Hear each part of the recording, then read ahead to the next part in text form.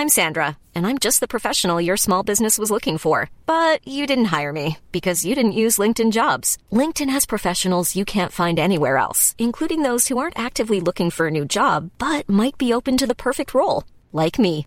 In a given month, over 70% of LinkedIn users don't visit other leading job sites. So if you're not looking on LinkedIn, you'll miss out on great candidates like Sandra. Start hiring professionals like a professional. Post your free job on linkedin.com/people today. Everyone knows therapy is great for solving problems, but getting therapy has its own problems too, like finding the right therapist, fitting into their schedule, and of course, the cost. Well, BetterHelp can solve those problems. It's totally online and built around your schedule. It's surprisingly affordable too. Connect with a credentialed therapist by phone, video, or online chat, all from the comfort of your home. Visit BetterHelp.com to learn more and save 10% on your first month. That's BetterHelp, H-E-L-P.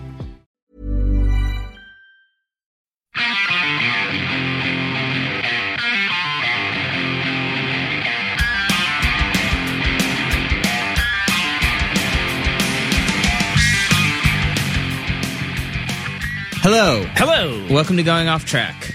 Welcome. Glad to be here. Yes, it is Brad and Jonah. The Brad and Jonah Show. I feel like we find ourselves here doing these intros It's pleasant. so often. It's nice, yes.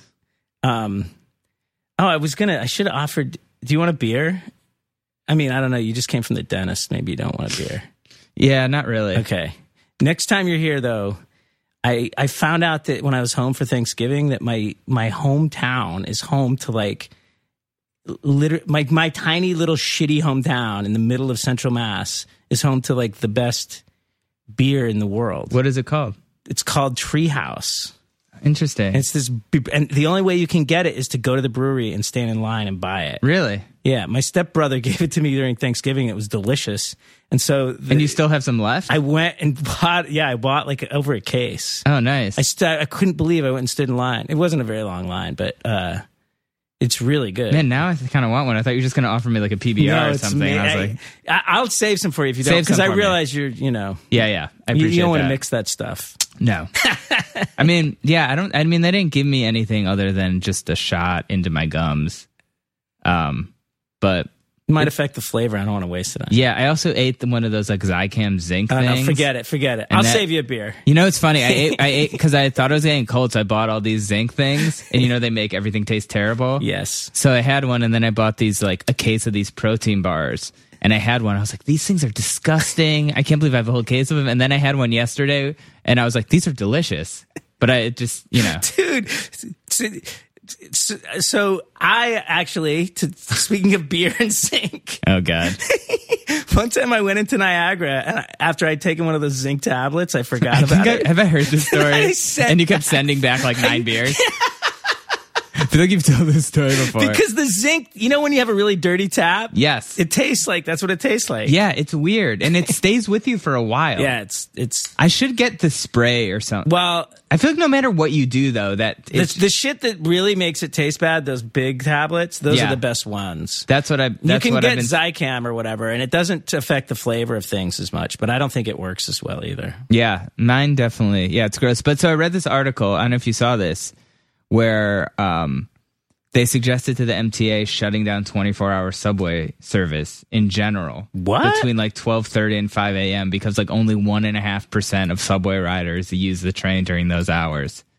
And I felt like last week we were talking about the net neutrality thing. And to me, like, this is another issue where it's like, they're going to make us into Boston? Well, yeah, dude, totally. I mean, it's like, but it's also like, what about people that work in industries like late? Like, it's like, just because not a lot of people use it doesn't mean like those people should just be totally negated. Is fucking New York City, man. I know. This is what makes New York, is you can ride the fucking subway at 4 o'clock in the morning. Brad, I know, man. But even, I mean, the subway now, even like the L train, like, like it's not running past Lorimer Monday through Wednesday for a couple weeks. And I had to take a shuttle, but like, I feel like the MTA is like really, really broke. And they're just like looking for ways to save money. Infrastructure is falling apart. It is falling apart. We're going to return to the 70s. Maybe it'll be cool here again. Maybe. Maybe it'll get cheaper here.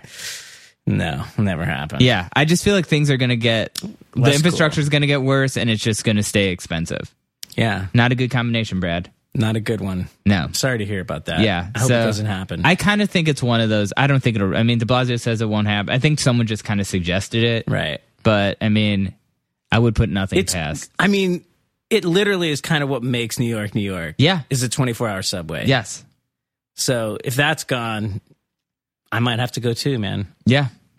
Just telling you. Just putting that out there. New York City. Have you heard this? Brad is not messing around. You could lose one of your best residents. Yeah. If you shut down the 24-hour subway, that's it. I might be I'm with outta you, here. Brad. All right. I might be with you. Fuck you. So, anyways, all right. Today in the podcast, we have someone I met last year, Franz Nicolai. He's was in World Inferno Friendship Society. You may also know him as playing keys and other instruments in the Hold Steady. And he is also an incredible writer.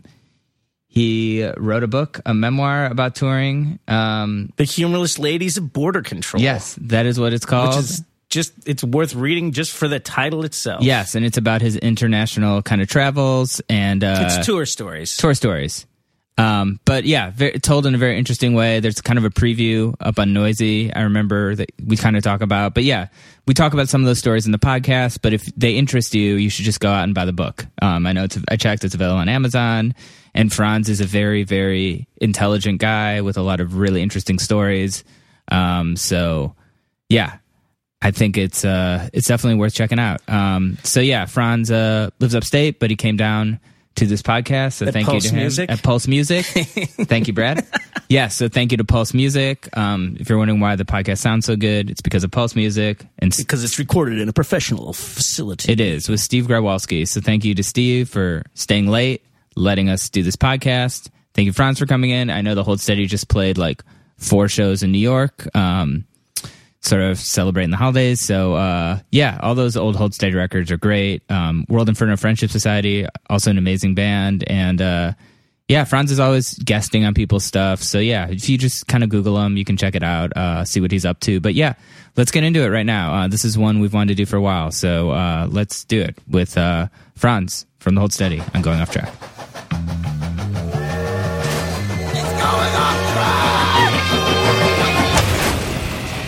Do you think if I really wanted to get into Princeton right now, like how long would it take me to get into Princeton if I was like fully committed to the process? Depends what you wanted to go for. Yeah. No, just to get in. How did you test when you were like in high school? The SATs are okay. My class rank and things of that nature were poor. I think your best bet is going to be honorary degree. But what do I have to do to get that? To get an honorary degree? I don't know. From Princeton, you have to do... Yeah. I don't think they do that at Princeton. What my sister's... I might get one from, like, I don't know, Montclair State or something, but I'm not... Princeton doesn't Morris give County. Yeah. They don't even have enough, like, real ones to give. My sister went to an Ivy League school, and her speaker was Bono. And they gave him one. So you just need to get to Bono level. Bono gets everything. That's like Mine was Quincy Jones. Really? Really? That's a pretty good one. That was a good one. He does They have gave more him an than honorary. one. Mine had a similar name. Mine was James Earl Jones. No. Yeah. And at the end, he said, "Let the force be with you." Wait, what schools did you guys go to? NYU. NYU. Ithaca College. James Earl Jones did Ithaca? Yeah. And Is you know, he just from there? no, we got him. The year before, we got a little duo known as Ben and Jerry. They get paid for this?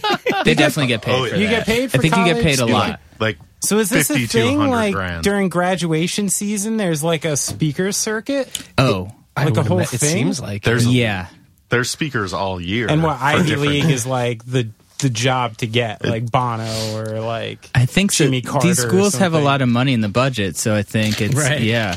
So, One- Jonah, so we gotta finger off this honorary degree from Princeton. So that's not realistic. So say I put my kids in daycare, no job. We're not talking money is of no consequence right now. Okay. I'm just fully dedicated to this. Like, what do I got to do to get into Princeton? I think it really depends on what program you would want to go, right? Like, if you wanted to go for creative writing, study with Eugenides, Right. just like write a bunch of short stories. Yeah. Oh, apply like so go more as a in my body of portfolio. work. You I was thinking more like grinding it out at community college with like a 4.0 You gotta type go. deal. You gotta go. Like we've never seen anything like this before. This guy was a drummer in a band, but he writes these amazing stories, and it's like just weird. Plus, I feel like, you know, coming at it, you know, Right. slightly later in life and from a very interesting, you know, life background, I think that counts, you know. You're like towards my honorary degree, or towards just like my admission diversity, into the program? towards your diversity cred. I think Yeah. you start in some sort of like adult school situation, like a part-time. You Yeah. eke your way in there. That's what I think. Yeah, I was thinking more in like a Rudy Rudiger sort of way, that I'm gonna like, you know, grind it out at the small schools and really prove my worth. I'll do landscaping with Rock, the guy who played Rock. I thought that was the And way you know, to go. you also No? it also requires what I think the technical term is a shit ton of money. Oh, I thought you were going to say intelligence. I was like, shit. No, anybody Damn it, can go Brad. to college. Yeah, a lot of money to go to Princeton. Yeah. What, 60, 80 grand? Something? I would imagine, yeah. Yeah, but That- the percentage of people who are paying sticker price on a situation like that is pretty small. That's a lot of scratch. Yes. So Franz, thanks for coming by. Thanks for your input on this. I figured this was one of those situations where it starts rolling. Yeah. Oh, yeah. No. this is important stuff. It is important What are we going stuff. to talk about? Music? Yeah. It's up to you. So what's going on? I'll So talk about whatever. you I'm doped up on cold medicine. Are you? Yeah. nice. no. I like it. Do you like cold medicine? Yeah, I do like cold medicine. Or you like- we you talked like about guys that are this doped up last on week. cold? Yeah. Pretty sure we got into this last podcast. We talked a with lot Jonah about and his robo tripping. tripping. Yeah. So you're living upstate. Were you here before? Did you move from here? In the long term, yeah. I mean, I was Okay. here for 17 years, and then my wife's an academic, so after she finished her PhD, we bounced around for a couple of years following her career. We were in Toronto for a year and Boston for a semester, and then back here, and then she got a job up at Bard, so we moved up there 4 years ago. Gotcha. Yeah, I'm just recently been kind of introduced to the academic world, and I've noticed like that's kind of how it's like wherever you get the job, that's kind of where you have to. Well, they make a lot of PhDs and they don't make a lot of professorships, so you take what you can get. And a lot of them are in, Indiana or, North Dakota. Yeah. So Yeah. we've been lucky. so That's far. really lucky. Yeah. Did you like Boston? I wasn't crazy about Boston. Yeah. I love Toronto. Yeah. I would have, if it was an Yeah. option to stay there, I would have stayed there in a heartbeat. Absolutely.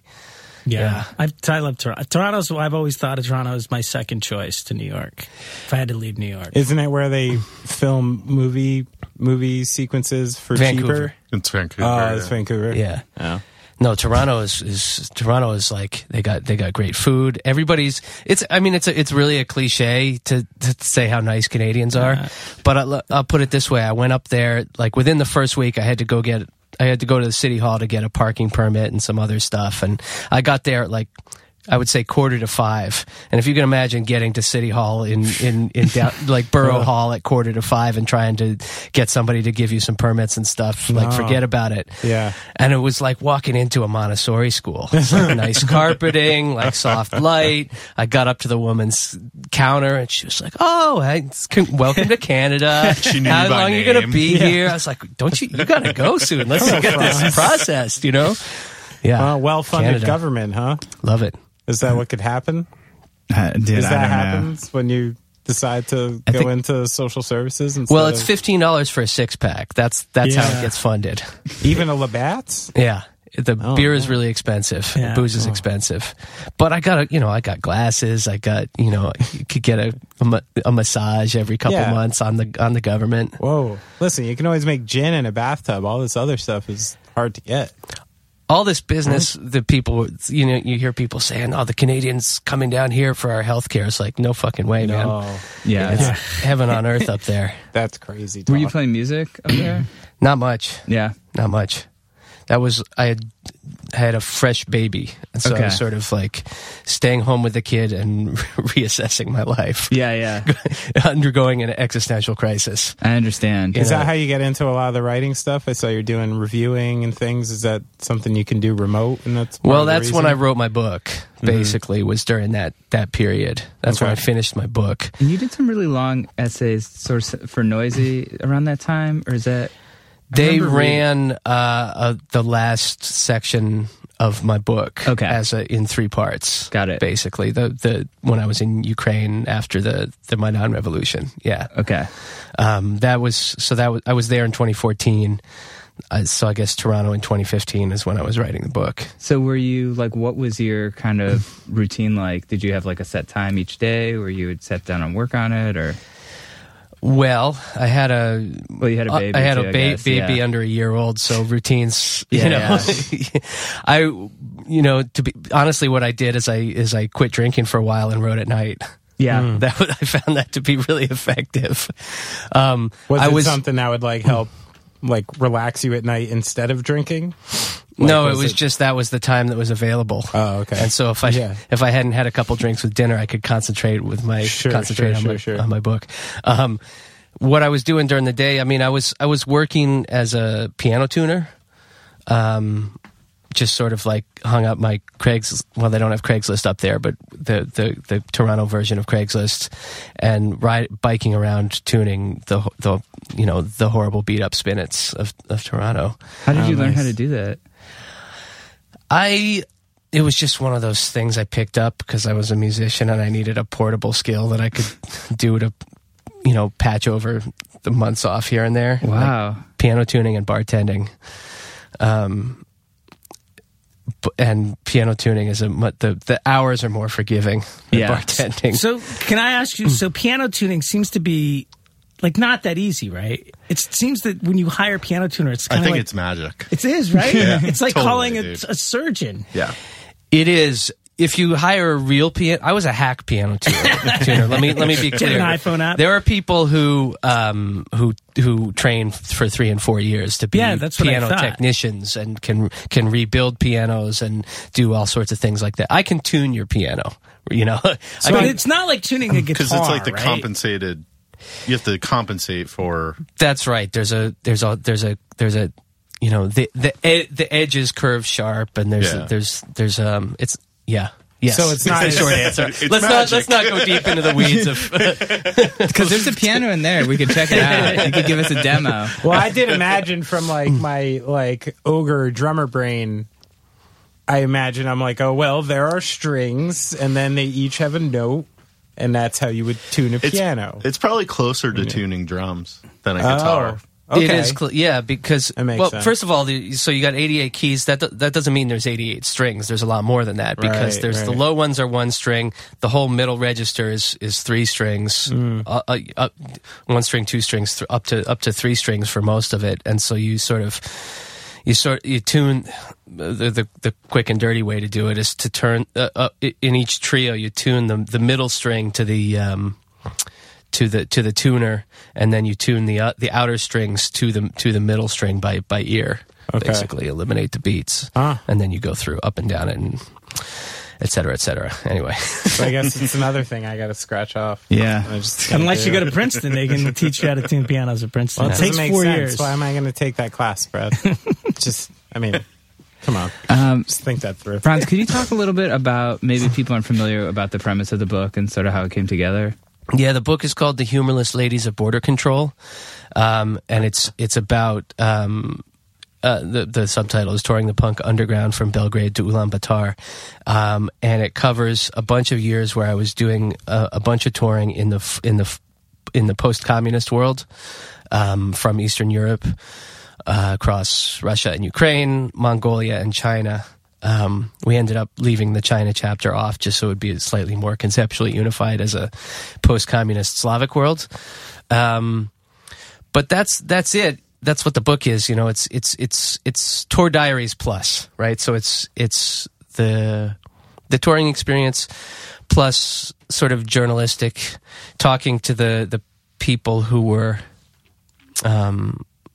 putting on DIY shows in these places, and people who were making music and what their lives were like, and what it meant to them to be doing that kind of work in the places they were living, and then also sort of engaging with the literary history of those places. So you can't really write about, for example, traveling on the Trans-Siberian Railroad without acknowledging on some level that people have written about that before, from Paul Theroux to Chekhov. Right. And my interest and engagement with the Slavic world up until that point had been entirely basically through books, through getting into Russian literature as a high schooler, as many people do, and then getting into Balkan music in the great New York Balkan music explosion of 2000, 2001. And so a lot of the experience for me was going to these places and comparing my impressions of them that I had gotten through these books to my experience of actually being there. And so for each place I was going, I would have a book or two that was sort of I guess I would say fellow traveler, if that wasn't too loaded a term in this context. But Rebecca West for the Balkans, and Eva Hoffman for Eastern Europe, and Kustine for Russia, and so on. And so that wasn't, I had read your interest in accordion came from a German side of your family. Is that your background, or did you have a family background in Eastern Europe at all? I have a complicated ethnic background. Okay. Habsburg mongrel is sort of my shorthand for it. I don't know what that means. Yeah. Well, the pre-World War I Eastern and Central Europe, the Habsburg Austro-Hungarian Empire so my father's side were ethnic German, at least one branch of it were ethnic Germans who lived in what is now Romania but was then Hungary. Gotcha. And then on my mother's side, I believe ethnic Italians who lived on the Greek island of Crete. Wow.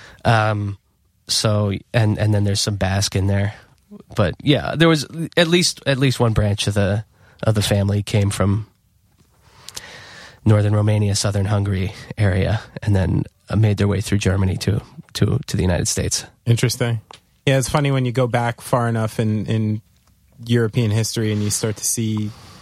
That's why I don't even understand nationalism at some point, because of the movement, the constant movement and blurring of lines through the last few hundred years, where I didn't realize until recently that I could be Czech pretty easily. I thought I was Polish this whole time, and then I saw an old map that had the region my family's from in Czech Republic. It's just, you have the added complication of being Ashkenazi Jew. Well, right. So who knows what we were running from at the time.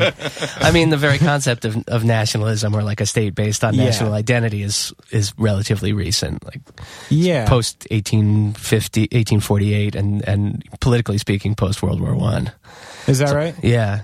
Even that would go for a Russian or a Chinese or something like that. They would. Well, these were giant imperial operations, right? Multi-ethnic imperial political situations. Right. The Habsburg Empire, combined everything from Germans, to everything that we could think of as Eastern European states now, or the Russian Empire contained, all the Central Asian states and the Crimean Tatars and the Ukrainians and the Poles and so on. So, do you think nationalism as it stands now is more, political and cultural than it is ethnic at some point? Well, that's complicated. The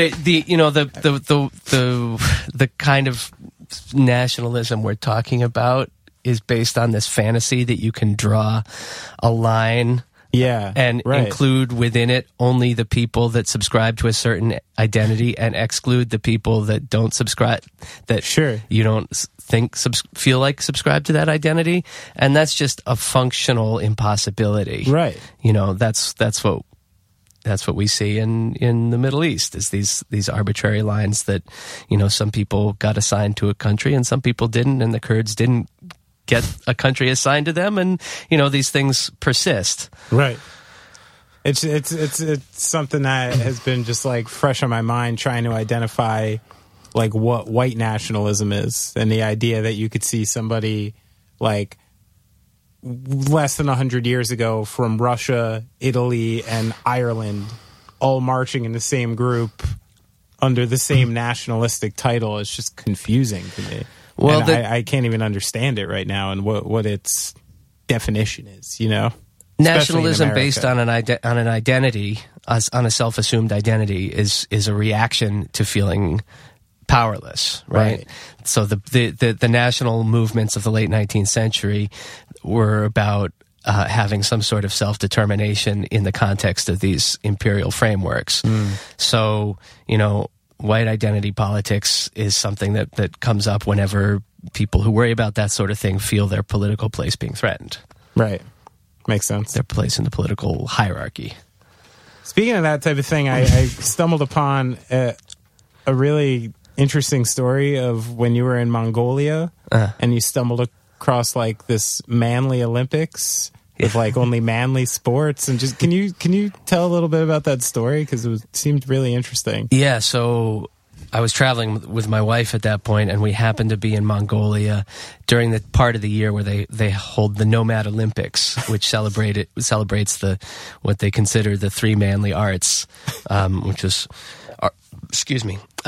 archery, horse racing, and wrestling. Of course.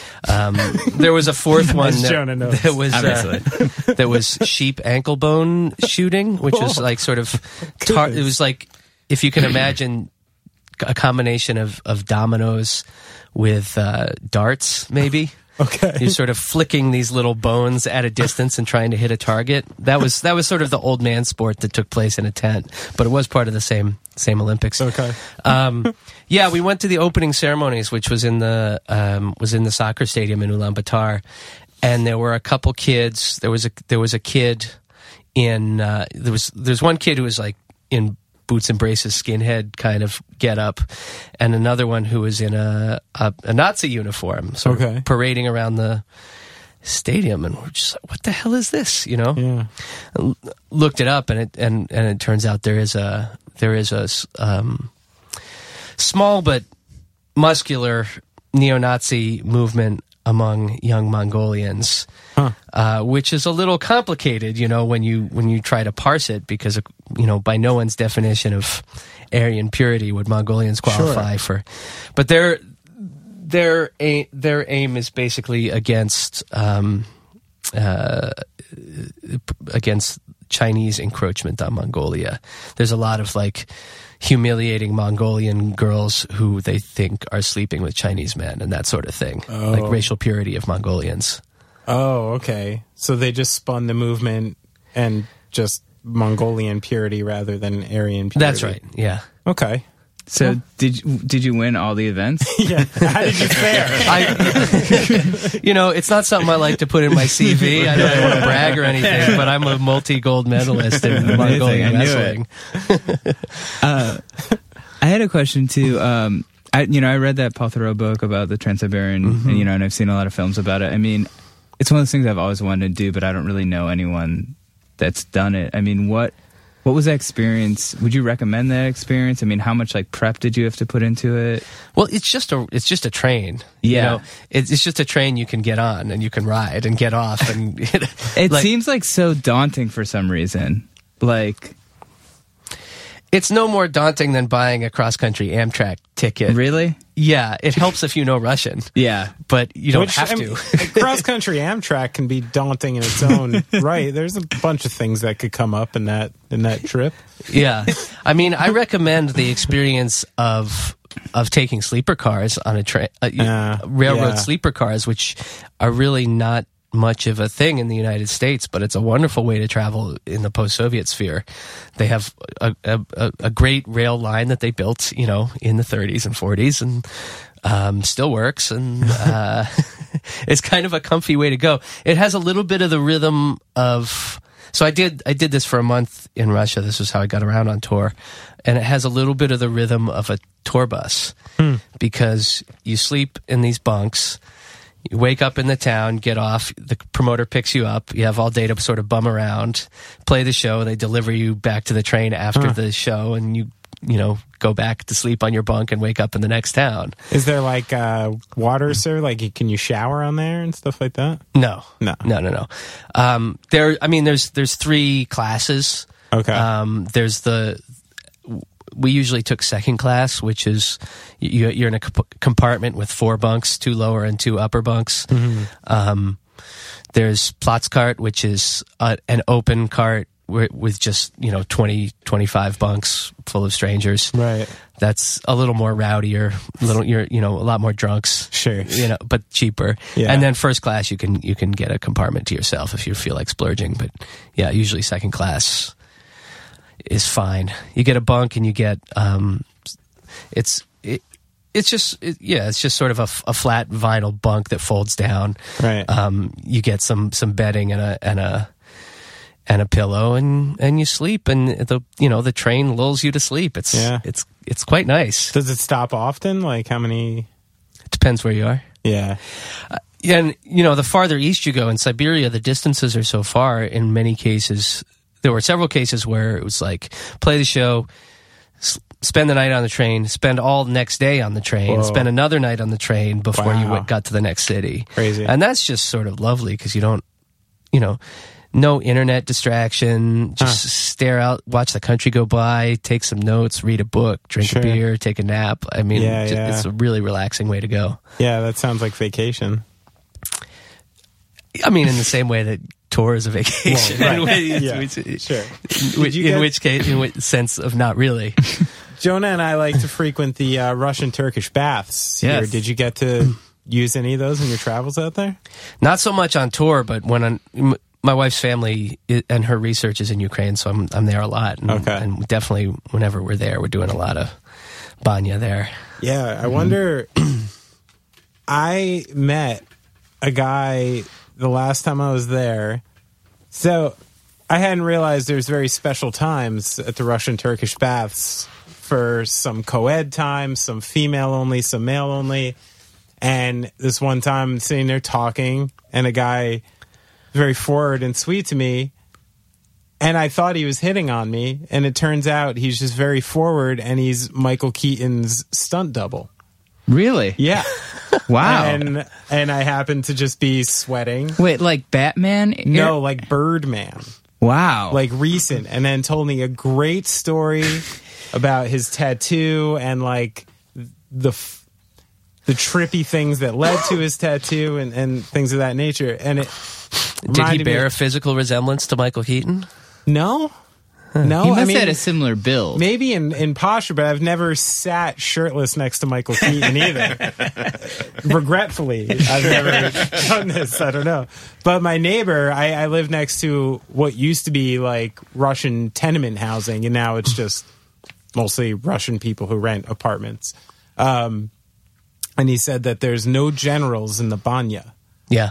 We're like we're all just cool in there. No 3 tiers, none of that. Like you could be rubbing elbows with Michael Keaton's stunt double and you wouldn't even know. Right? Yeah, we've been there and there've been like pro athletes. Like you figured hockey out, player one time. Yeah. But I never know what's like Gretzky. A lot of Russians and Scandinavians in hockey world. I never know what's good form in speaking to people in there. I think, know what I mean? I think it depends on the room. You got to read the room. Am I just supposed to imagine everyone clothed? No, I don't know. I mean, I don't know. I mean, like I'm like kind of a regular there now, so I feel like the people I like will kind of just insert myself in conversation. I feel like everyone there generally is pretty friendly. Yeah, there are a lot of. But if you get too friendly, all of a sudden some like older woman will start like putting something on your feet or like something weird will start happening like that. You'll get an oatmeal bath before you know it. I don't know. Is that what you call it? You've had a different Brad, you gotta experience come than with me. us, pal. I know. I don't know why. You will someday. Guys, So, Franz, we have a segment on this podcast called Mystery Friend. Mystery friend. Okay. And basically, Mystery friend. we reached out to a friend of yours, and we asked them to tell a story or ask a question, and then you can do it and then guess which friend of yours it was. It could be a bandmate, could be an ex-bandmate, could be a friend. And the But question, you already told me you were talking to Andrew recently. I did talk to Andrew recently, but that doesn't mean that that's who it is. But Okay. it could be. Could be. It could be. Man, I feel okay. I'm going to do this anyways. Mystery. One time in England, the drummer for the Hold Steady and a bass player from another band tried to break a picnic table only using their jumping skills and their back. Hint, it was a festival. Second hint, they were both wasted. Who do you think that was? That was Andrew. That was Andrew. Yeah. I kind of blew this You already. gave it away. I blew it earlier. Yeah. But I would have guessed it. But still, mystery I should have talked to Craig and had like a decoy question. Mystery friend. Yeah. Mystery friend. It's an anticlimactic one. Yeah, that That was was a pretty bad one. Reading or Leeds. one of Reading or those. Leeds. Yeah. And so they jumped into a picnic table? Did they They were successfully... like, what's the wrestling move where you fall with your elbow Oh, the... in your hip? Oh, Do you guys know Wow. No idea. yeah, that's... this? Yeah, What is that? Don't look at me. I gave up on wrestling. Like I with feel the like Junkyard it's Dog. people listening who are into wrestling listening They're to this are probably like like- losing their minds. Yeah. Anyway, Someone that's what they were at doing. home just Gotcha. went, Just dropping "Fucking themselves nerds." on this picnic Steven table. Smith. Someone said, oh yeah, this is where we That's need who it was. Steven. What is that? Power drop? No. The cranium cracker? I don't know, man. I don't know. I'm not a wrestler. No, You're not a wrestler. I'm definitely not. Yeah, we're all hets here. The other witness to that would have been this guy C6 Steve, if you guys remember that, Oh, that yeah. fellow. No. He was hanging around that Okay. the backstage area with his wife. That's cool. I wanted to ask, like, I was around when the World Inferno thing was starting, around New Brunswick, and I don't think people realize, like, the completely, like, unique, subversive nature of what happened with World Inferno, where, like, that didn't come out of, I mean, I guess Sticks and Stones kind of had, like, a thing that was different, but to me, this didn't come out of, like, a scene. It kind of, like, created a scene, and all of a sudden, like, where most of me and my friends are, singing along to, like, hardcore bands and going crazy, we find ourselves, like, dressed up in, like, tuxes, Yeah. like, on the same night, like, drinking 40s and, like, it just had this whole, like, specific vibe, and when I look back on it, it seems so, like, unique and special to me, and I kind of was curious if you could fill me in on, like, just how that came to pass, like... I don't know that I'm going to have necessarily more special insight. I mean, I think I agree. It's a really special band, and definitely the scene that grew up around it. Yeah, it was an if you build it, they will come kind of situation, Right? It wasn't like you're a ska band, you insert yourself into a ska scene, and there's a built-in crowd or hardcore like that. It definitely built from the ground up. I mean, I was in part of the band, I think, for the most dramatic part of that. Yeah. Where it went from like playing for 20 people at Brownies Sure. to selling out Bowery Ballroom. Yeah. And that was really, I mean, that had a lot to do with early internet culture. Not early internet culture, but like early fandom internet culture. Right. Like message boards and MySpace and that whole thing. There were a couple people who were really active making World Inferno happen in that world.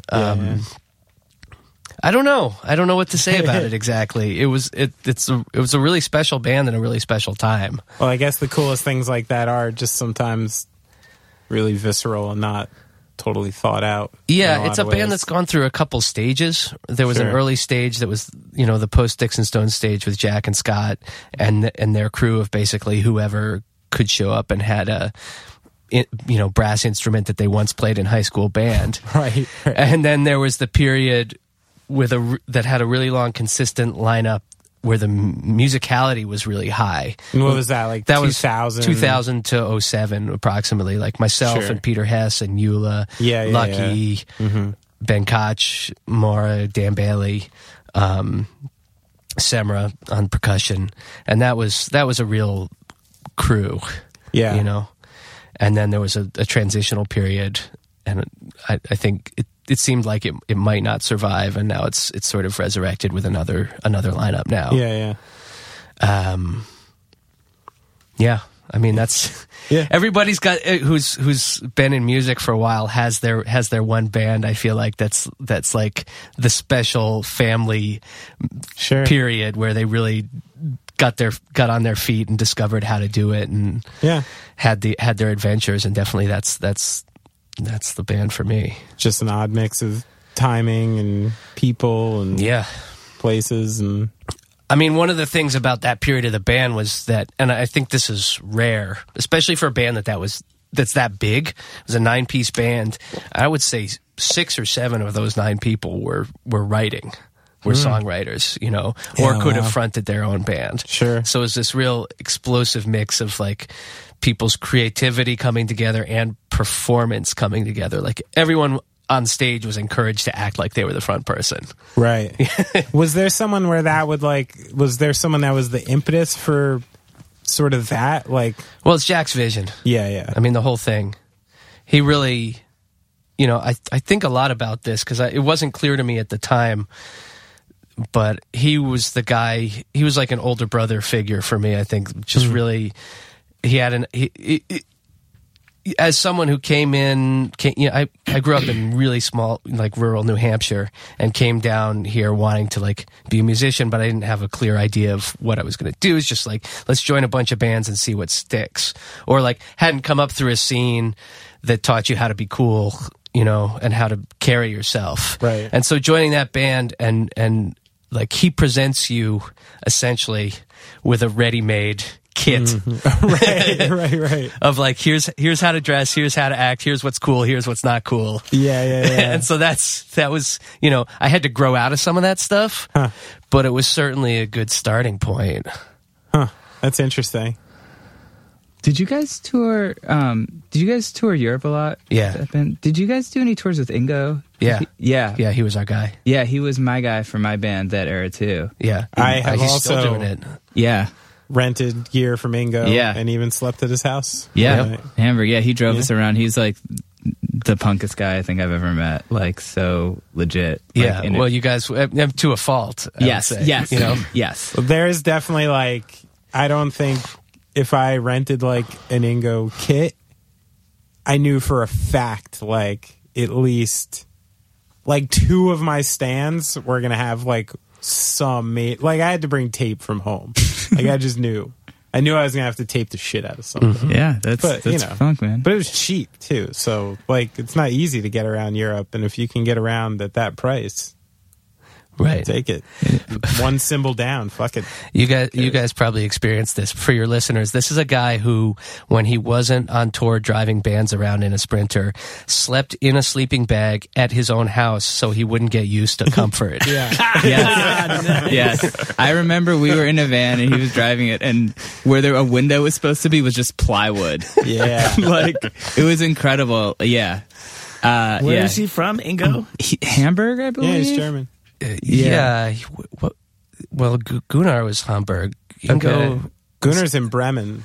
Gunnar's in Bremen, that's right. Yeah, no, I think Ingo is Hamburg. I mean, this is a guy who had like basically every punk band for a generation toured Everyone. with him. Yeah. Yeah. Like Against Me, like, yeah, it was pretty wild. Like early 2000s. Yeah. Guys like that are so punk rock.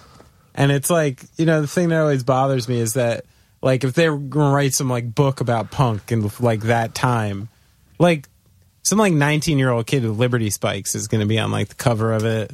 And that's going to be, like, the face of it. And that's going to be, like, the one who got, like, the girls and the money. Maybe not money, but girls and stuff like that. Or boys. And like, there's always, like, dudes like Ingo who are, like, the fucking grinders. Like, none of it would exist. Yeah. Never made any money. Yeah, In fact, like, definitely lost money. Yeah. would have probably turned down on multiple occasions the opportunity of ever increasing his station even the slightest little bit. Sure. Yes. People will never know. No, I'm Maybe glad that we're could be a talking cool about it. book, like the Unsung Heroes book. Sounds like a doc. Yeah. That would be a great one. I mean, how did you kind of link up with Hold Steady, and how did that kind of come together? Well, that also came through World Inferno. I mean, World Inferno had played with Lifter Puller at like the Fireside Bowl or something. Okay. And there was sort of a mutual appreciation. We had their entertainment and arts EP in the van. They had broken up. They all didn't think they were going to do music anymore. Craig moved to New York, and he was working for a company that was at the time called DCN, Digital Club Network. I think later sort of morphed into eMusic / The Orchard eventually. But they were sort of ahead of the technology. Their whole thing was they put up a little camera in rock clubs all around the country, and you were supposed to be able to stream shows. But this is, we're talking 01, 02. People's streaming capacity wasn't enough for anyone to stream live video, and nobody had that kind of thing at home. So what they were going to do also was branch out into putting out live records. And so one of the that's basically how I got to know Craig. Is he approached me as the representative of World Inferno, as the A&R guy from DCN, saying, we want to do a World Inferno live record. Okay, so we worked together on that. And then during the process of that, he was like, "Yeah, I'm putting this band together. It's not that serious, but we're making a record. Do you and Hess want to come and play on a couple tracks?" And that was almost killed me, the first Hold Steady record.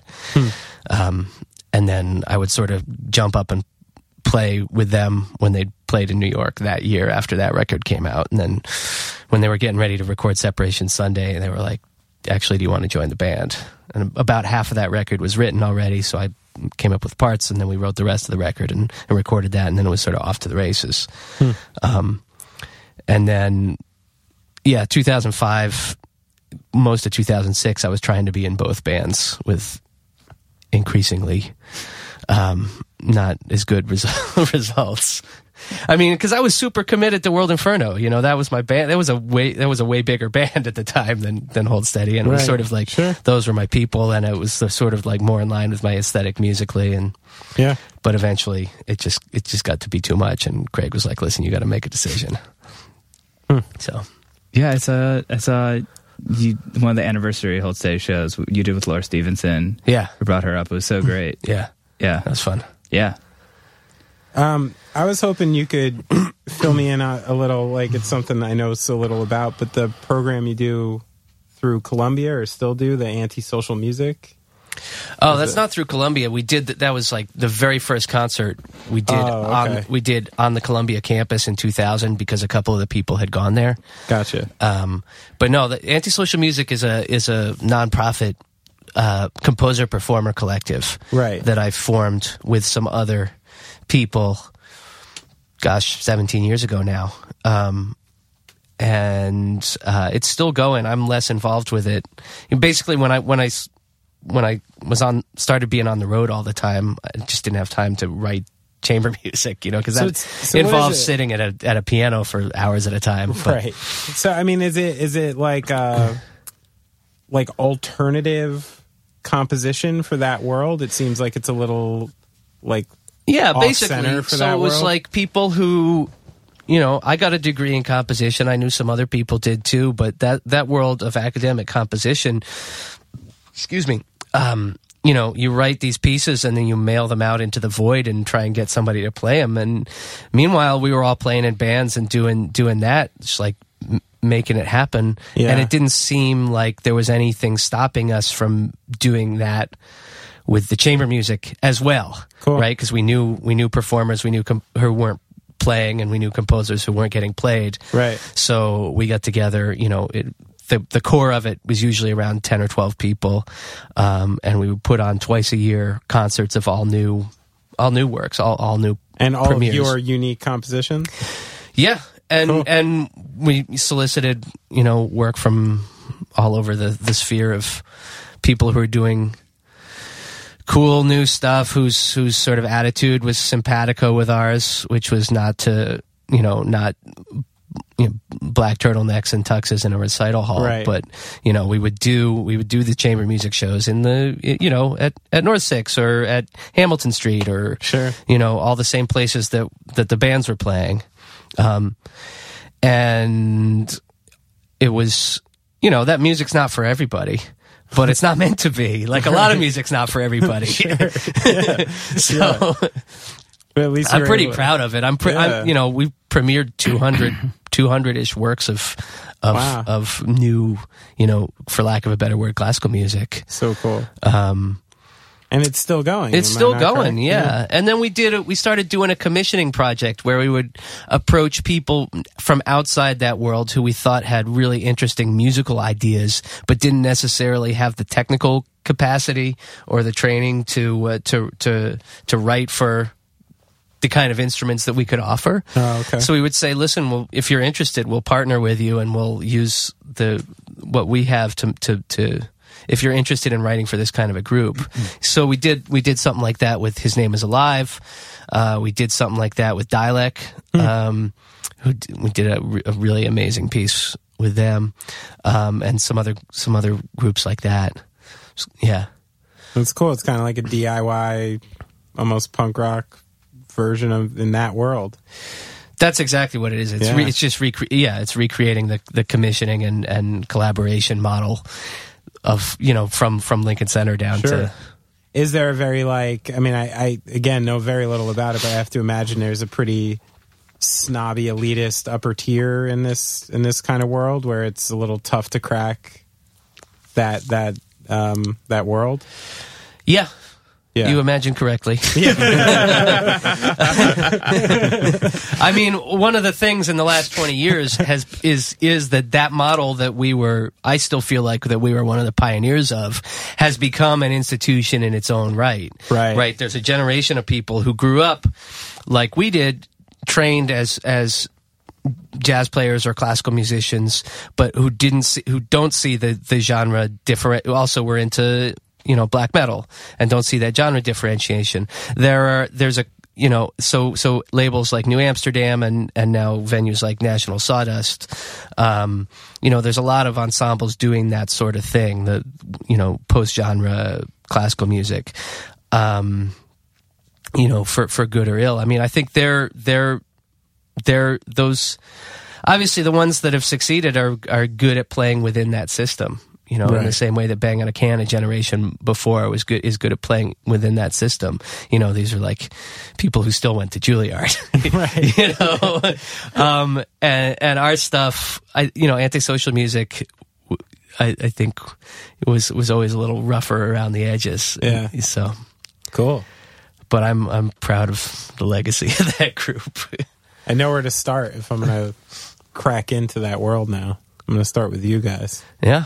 Yeah. What do you wear? Like if Whatever the you wanna wear. upscale ones, they have like coattails or they look like penguins. Well, what Like, do you if wear I when wanna you play get- a show? Well, just like black stuff. Just like black. I mean, I guess pretty much what I'm wearing right now. Yeah. Yeah, I might put on shorts. I mean, for a I hot would one. wear a suit, but that's just because I wear a suit when I perform. Yeah. But people just wear whatever they wear. Would you feel weird not wearing a suit when you play? Yeah, I would. Like it feels like putting on something like going to work, kind of. It's more like, going into the phone booth and putting on the Superman outfit, Yeah, right? yeah. It's about getting into character psychologically, Sure. because I'm not necessarily as performative in regular life as I am on stage. Mm-hmm. And so that's a way of demarcating the edge of the stage. Yeah. Being like, now I'm in character as Mr. Outgoing, That's Mr. cool. Talkative, Mr. Entertainer. And then, when I take it off, I can go back to being, but I've tried to play a couple shows in just jeans and a t-shirt, rarely. Yeah. But I have done it, and it's much more. I don't know. It doesn't feel this. I don't feel like I can perform at the same level. Now, maybe that's just what I'm used to. It's a way people deal with performance anxiety in all kinds Sure. of different ways. That's just a crutch. I get diarrhea. Yeah. Just I shit a lot. Yeah. Yeah, that's it. Have you? Good Are story, huh? you? That's sorry. I'm just trying to you change the wanna elaborate on subject to literally anything. I feel like when we talked, maybe a while ago, were you saying you were working on a second book, possibly, or is Yeah, that I've something got- you're still kicking around? I got two book projects. One that's probably going to come first is a novel that I'm I don't know 50 pages from the end of a first draft of, and then there's a nonfiction thing that I talked to Benny for that sort of is on hold based on I got about 90 hours of interviews that needed to be transcribed, and there's only so much bandwidth at any given time. I'm actually one of them. Oh, nice. Yeah. Yeah. But that's still sort of inching along too. Cool. Do you transcribe stuff yourself, or you send it out usually? Well, I did the first couple, and immediately I said, this is not something I want to be spending my time doing. I did it for a couple hours today. It is one of my least favorite things to do. It's awful. Oh, they're Yeah. pro transcribers? There 100% are. Yeah, there Yeah. are. Wow. My Absolutely. wife hires them For journalists. all the time. Yeah. What does it especially. cost to get that done? The It's place expensive. It's like $1 a minute. It's for $1 a minute. That's a place I use too. $1 a minute? If I'm really busy, I'll send it to these. But they don't. They're like try to get someone that understands the field you're in. But Yeah. like for music, they'll like get a lot of stuff wrong, like bands and people's names, and like then it'll just say unintelligible, and I'm like, yeah, like keep like I can because it's a like term, like a music term. yeah, like yeah. I mean this is the one site I use, but yeah. I did find a woman who's good and who does it cheap, but it's just like every time I have a spare $100, I'll get another one done. You know, that sort of thing. And there's a couple good programs now, but you still have to. And it's what's the one? I can't remember what it's called. I tried one out that sort of works, but you still have to go through something and edit it, and it takes almost as long. Yeah. And you still have to listen to yourself talk, which is the worst. So yeah, I there's feel like that. we should be there with all the virtual reality stuff we have. Transcribing, like that Google should be will easy. soon have us there fully. It's just a question of because they're almost there with just the intelligibility. Google Translate is insane. Yeah, they need to get to the point where, like what you were saying, where they would assign you somebody that knows the field. They need to get to the point where they can figure out what a human being would say, Right. which is what they're working on. And then for Google to do it, you'll have to submit your soul to their matrix. You know, Yeah, I think I've done that When you already. sign up for Gmail, you click accept. Was that it? Yeah. Wow. That's fine print. I didn't realize I did it that many years ago. Oh, yeah. What about musically? What are you working on right now? Well, I did some composition stuff this past year. There's a choreographer named Allison Chase that I've been working with the last couple of years. She was a member of Pilobolus she was a founding member of Pilobolus, if that means anything to your listeners. But I wrote a couple dance scores for her, one of which premiered last year and one of which this summer.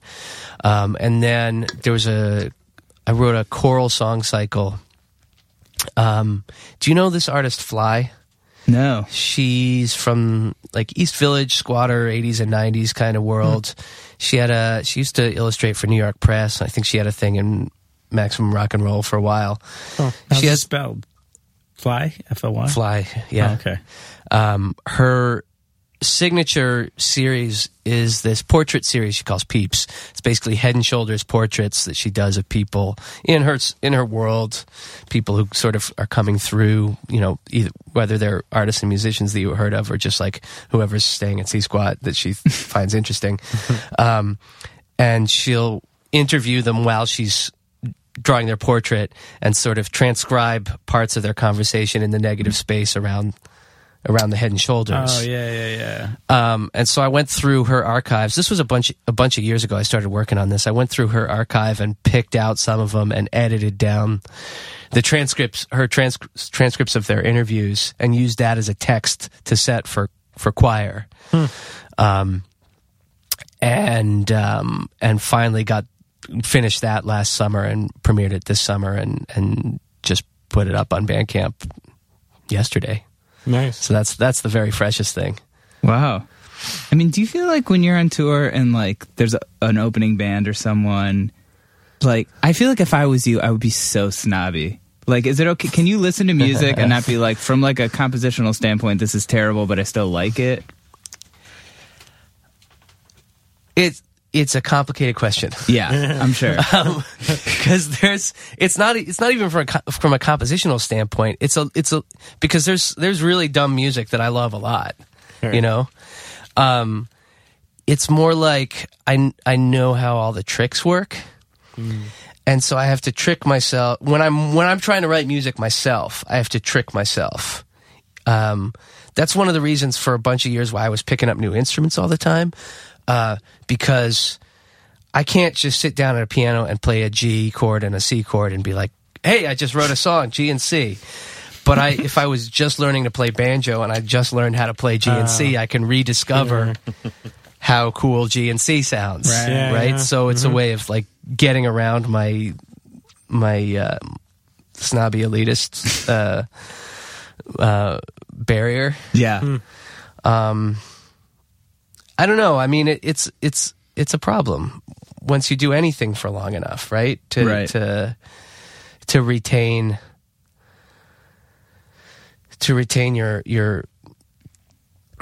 your amateur's enthusiasm for it once you're a professional. And you can almost relate that just to life. Yeah. You like kids almost have just an amateur's enthusiasm. They don't For everything. And eventually, like, you just get to the point where you see too much for what it is. Yeah, I mean, it's also like, for example, as a piano player in rock bands, right? Like, I play on people's records. They mail them to me. I'll play on them and send them back, or like come in more and more of that instead of actually going into the studio. Usually, or accordion. So usually there's three things that they want from me. It's either pounding piano, organ pads, or like some kind of Tom Waitsy, Poguesy accordion. Right. Like, I know that's I'm totally typecast. We know the guy. We know the guy. And so that's one of those, like, do I really got to do this again? You know, I know that's what's going to make them happy. Yeah. If I send them something else, that's not what they want. So that's like, and for those sort of purposes, yeah, you know what? I'll do that. Sure. Yeah. But in the context of being in a band, sometimes that's also what they want. And if it's a project where I have personal buy-in, I'm resistant to just playing an organ pad. And it's like, what else can I do that's a little different that we haven't done before? Like, how can we stop from plagiarizing ourselves or just doing like the easy thing? And that's not always an easy sell. Well, it's interesting because, like, when you mention it like that, it would lead me that you would be more comfortable in writing just for yourself. You may notice that I did that for a bunch of years. Well, and then I saw in another interview that you said the process of releasing material is like frustrating and humiliating. Like, that was a direct quote from you. Yeah. I stand by that. Yeah. And like, what is it about, like, do you find when you would release something with World Inferno or Hold Steady where you were just like a piece of the puzzle, did you find it as exposing as you do when you're releasing your own stuff like that? Well, if you release something under your name and somebody doesn't like it, they're criticizing you by name. Right. So there's that. Yeah. No one's like, these if someone organ parts were dog shit on this record. Like that. I mean, there was a constituency that felt like keyboards ruined the Hold Steady. What? There was that constituency. Germans? Those people have been people that love guitars have been lost to history. But yes, there are guitar chauvinists out there who believe that keyboards do not belong in true rock and roll. There are guitar chauvinists out there, huh? Goodness gracious. You know what I mean? The No, people I who do are like, know. guitar is the number one instrument. I'm with you, Yeah. times 100 on this. Yeah. I mean, if I have to stare at a snobby guitar player's butt again, another. I mean, it's basically my life. Yeah, staring at the asses of chauvinist. Guitar. No, not chauvinists. I hope not. Maybe now. That's how you get paid until you go to Princeton and learn. Oh, is that how I do it? Yeah. Oh, this is my angle. The back angle. I hate citing Wikipedia for anything. Why? Just because I feel like it's like really hacky. Huh. Or it always, whenever I say something in Wikipedia, it just sounds like, I don't know. It's a good starting point. It's a good starting point. I know starting how point. quickly your hand gets cut off if you actually put up false information on there. That's, You think? Oh, I know. I have a friend who does this intentionally, and he's had 2 separate servers blocked from Wikipedia for fucking with it too much. I have only once had a Wikipedia page, and it was Sidney Poitier's copy and pasted under my name.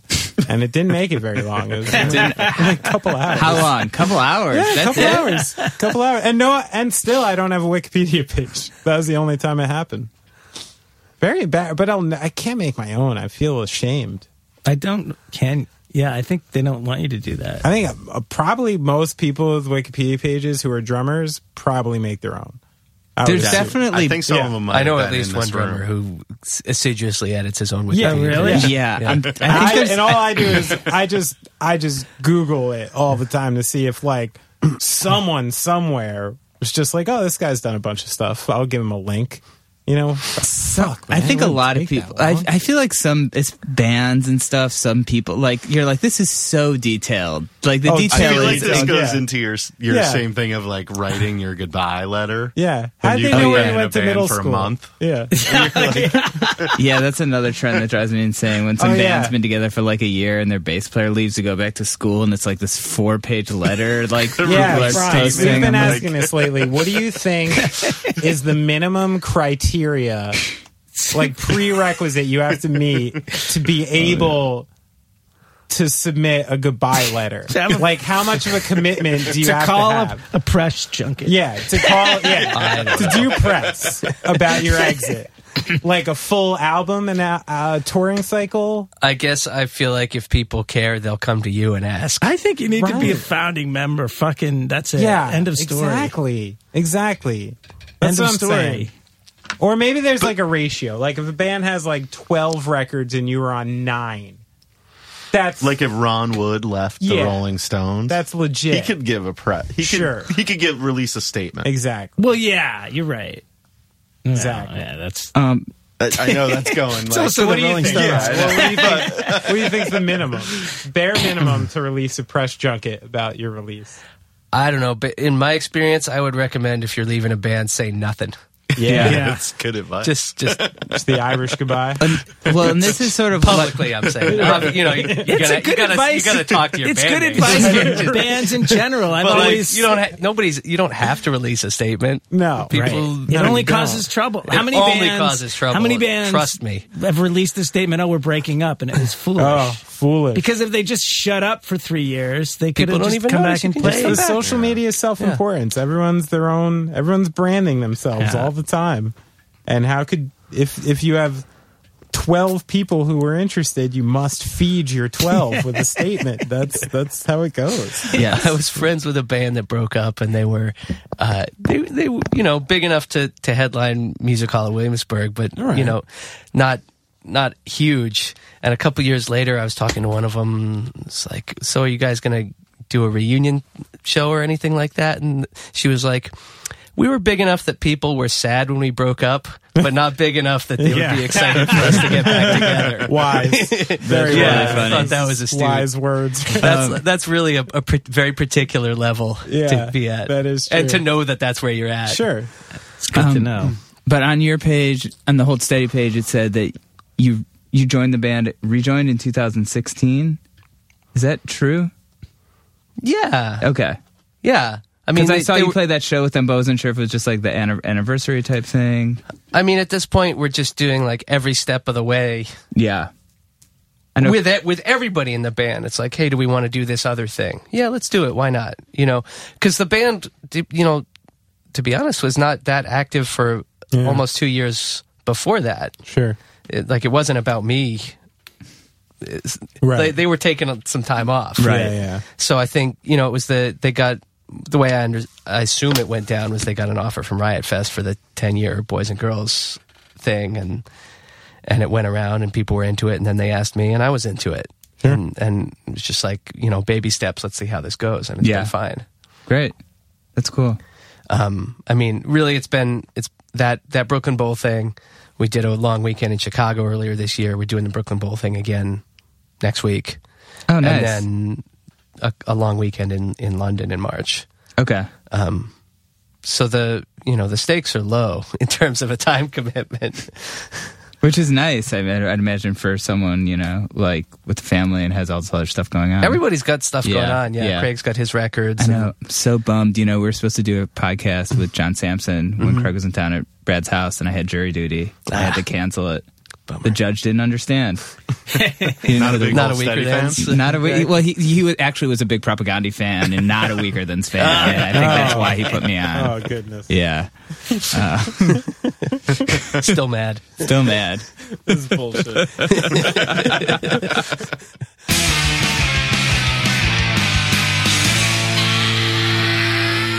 All right. Hey. Thank you, Franz, so much for coming by. If you dug those stories, pick up his book, The Humorous Ladies of Border Control, like we talked about on this podcast. I think he's working on some other writing stuff. So, stay plugged into that. And obviously I don't need to promote the Hold Steady or World Inferno Friendship Society. If you've made it this far, you probably are a fan, or if you're not, you should be. Yeah, check out the Hold Steady. They're definitely Good band. Yeah. They're one of those bands that I think they appeal to people who's not necessarily Bruce Springsteen fans. Yeah. And to Bruce Springsteen fans. Yeah. It's a tough balance. What's funny that you mentioned Bruce Springsteen is because I met Franz through Andrew, who used to play bass in Against Me, and his new band played at this place, Cape Town, in Brooklyn, and I was talking to Andrew, and he's mentioned in Springsteen's biography. Really? Yeah. There's like a part where he's like, because I think his son is like an Against Me fan or something, and he's like, yeah, I met these guys in this band and whatever, and Andrew is kind of this bearded guy, he played bass, and so like that's pretty crazy. I mean, like, I don't know if every member of the band, I don't know if Laura, if she was in there and everyone, but I know Andrew was mentioned specifically by name in Springsteen's memoir. Nice. Which is like, That's I feel something. like at that point you sort of like, that's so cool. Yeah. That is pretty cool. Yeah, so I have a Springsteen connection between Andrew and Franz. I feel like without Andrew, I never would have met Franz. Franz would have never done the podcast. The whole course of our lives would be different. We wouldn't be sitting in your apartment right now talking about it. Wow. Let that sink in for a second. I'm not even sure I can, but I'll try. If you want to hear these types of deep existential issues, you can become a patron. Yeah. Go to patreon.com. I would say if you're still listening to this part of the podcast, you probably are a real fan. Yes, you are. And if you want to get a lot of this kind of rambling nonsense, yes, you can get it. You will get bonus episodes that may consist of me and Brad talking about jury duty. Maybe we'll do an episode about taxes or gardening. Who knows what other juicy topics we will discuss. But no, we did a bonus episode last month, and we got another one coming out We're doing soon. another one coming There's out soon. Outtakes. There's outtakes. We're going to try to get the other guys from the podcast involved, maybe some special guests. There's going to be some video posted soon. Yes. Maybe some merchandise. And there will be merch. I'm waiting on a new logo, but as soon as we get that, I think we're going to have some new merch. Yes. So there'll be some stuff sent out to the real fans. We figured after 6 years, maybe we should try to not go out of pocket. not go totally out of pocket. Yeah. It's patreon.com/goingofftrack. You can also get there via our website, Going Off Track. You can also donate at venmo.com/offtrack. My name should come up. So just make sure it does, so you didn't misspell it. Yeah. Don't donate to one of those fake Going Off Track accounts. Yeah, screw those guys. And yeah, thanks again to Pulse Music and Steve Garwalski for making us sound so good. And thank you, fans, and thank for you, still being fans. here. Yes, and we'll be back with another podcast next week. So we will talk to you then. All right, bye.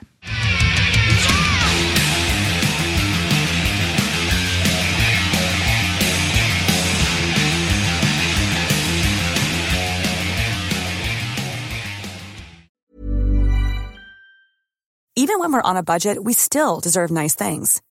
Quince is a place to scoop up stunning high-end goods for 50 to 80% less than similar brands. They have buttery soft cashmere sweaters starting at $50, luxurious Italian leather bags, and so much more. Plus, Quince only works with factories that use safe, ethical, and responsible manufacturing. Get the high-end goods you'll love without the high price tag with Quince. Go to quince.com/style for free shipping and 365-day returns.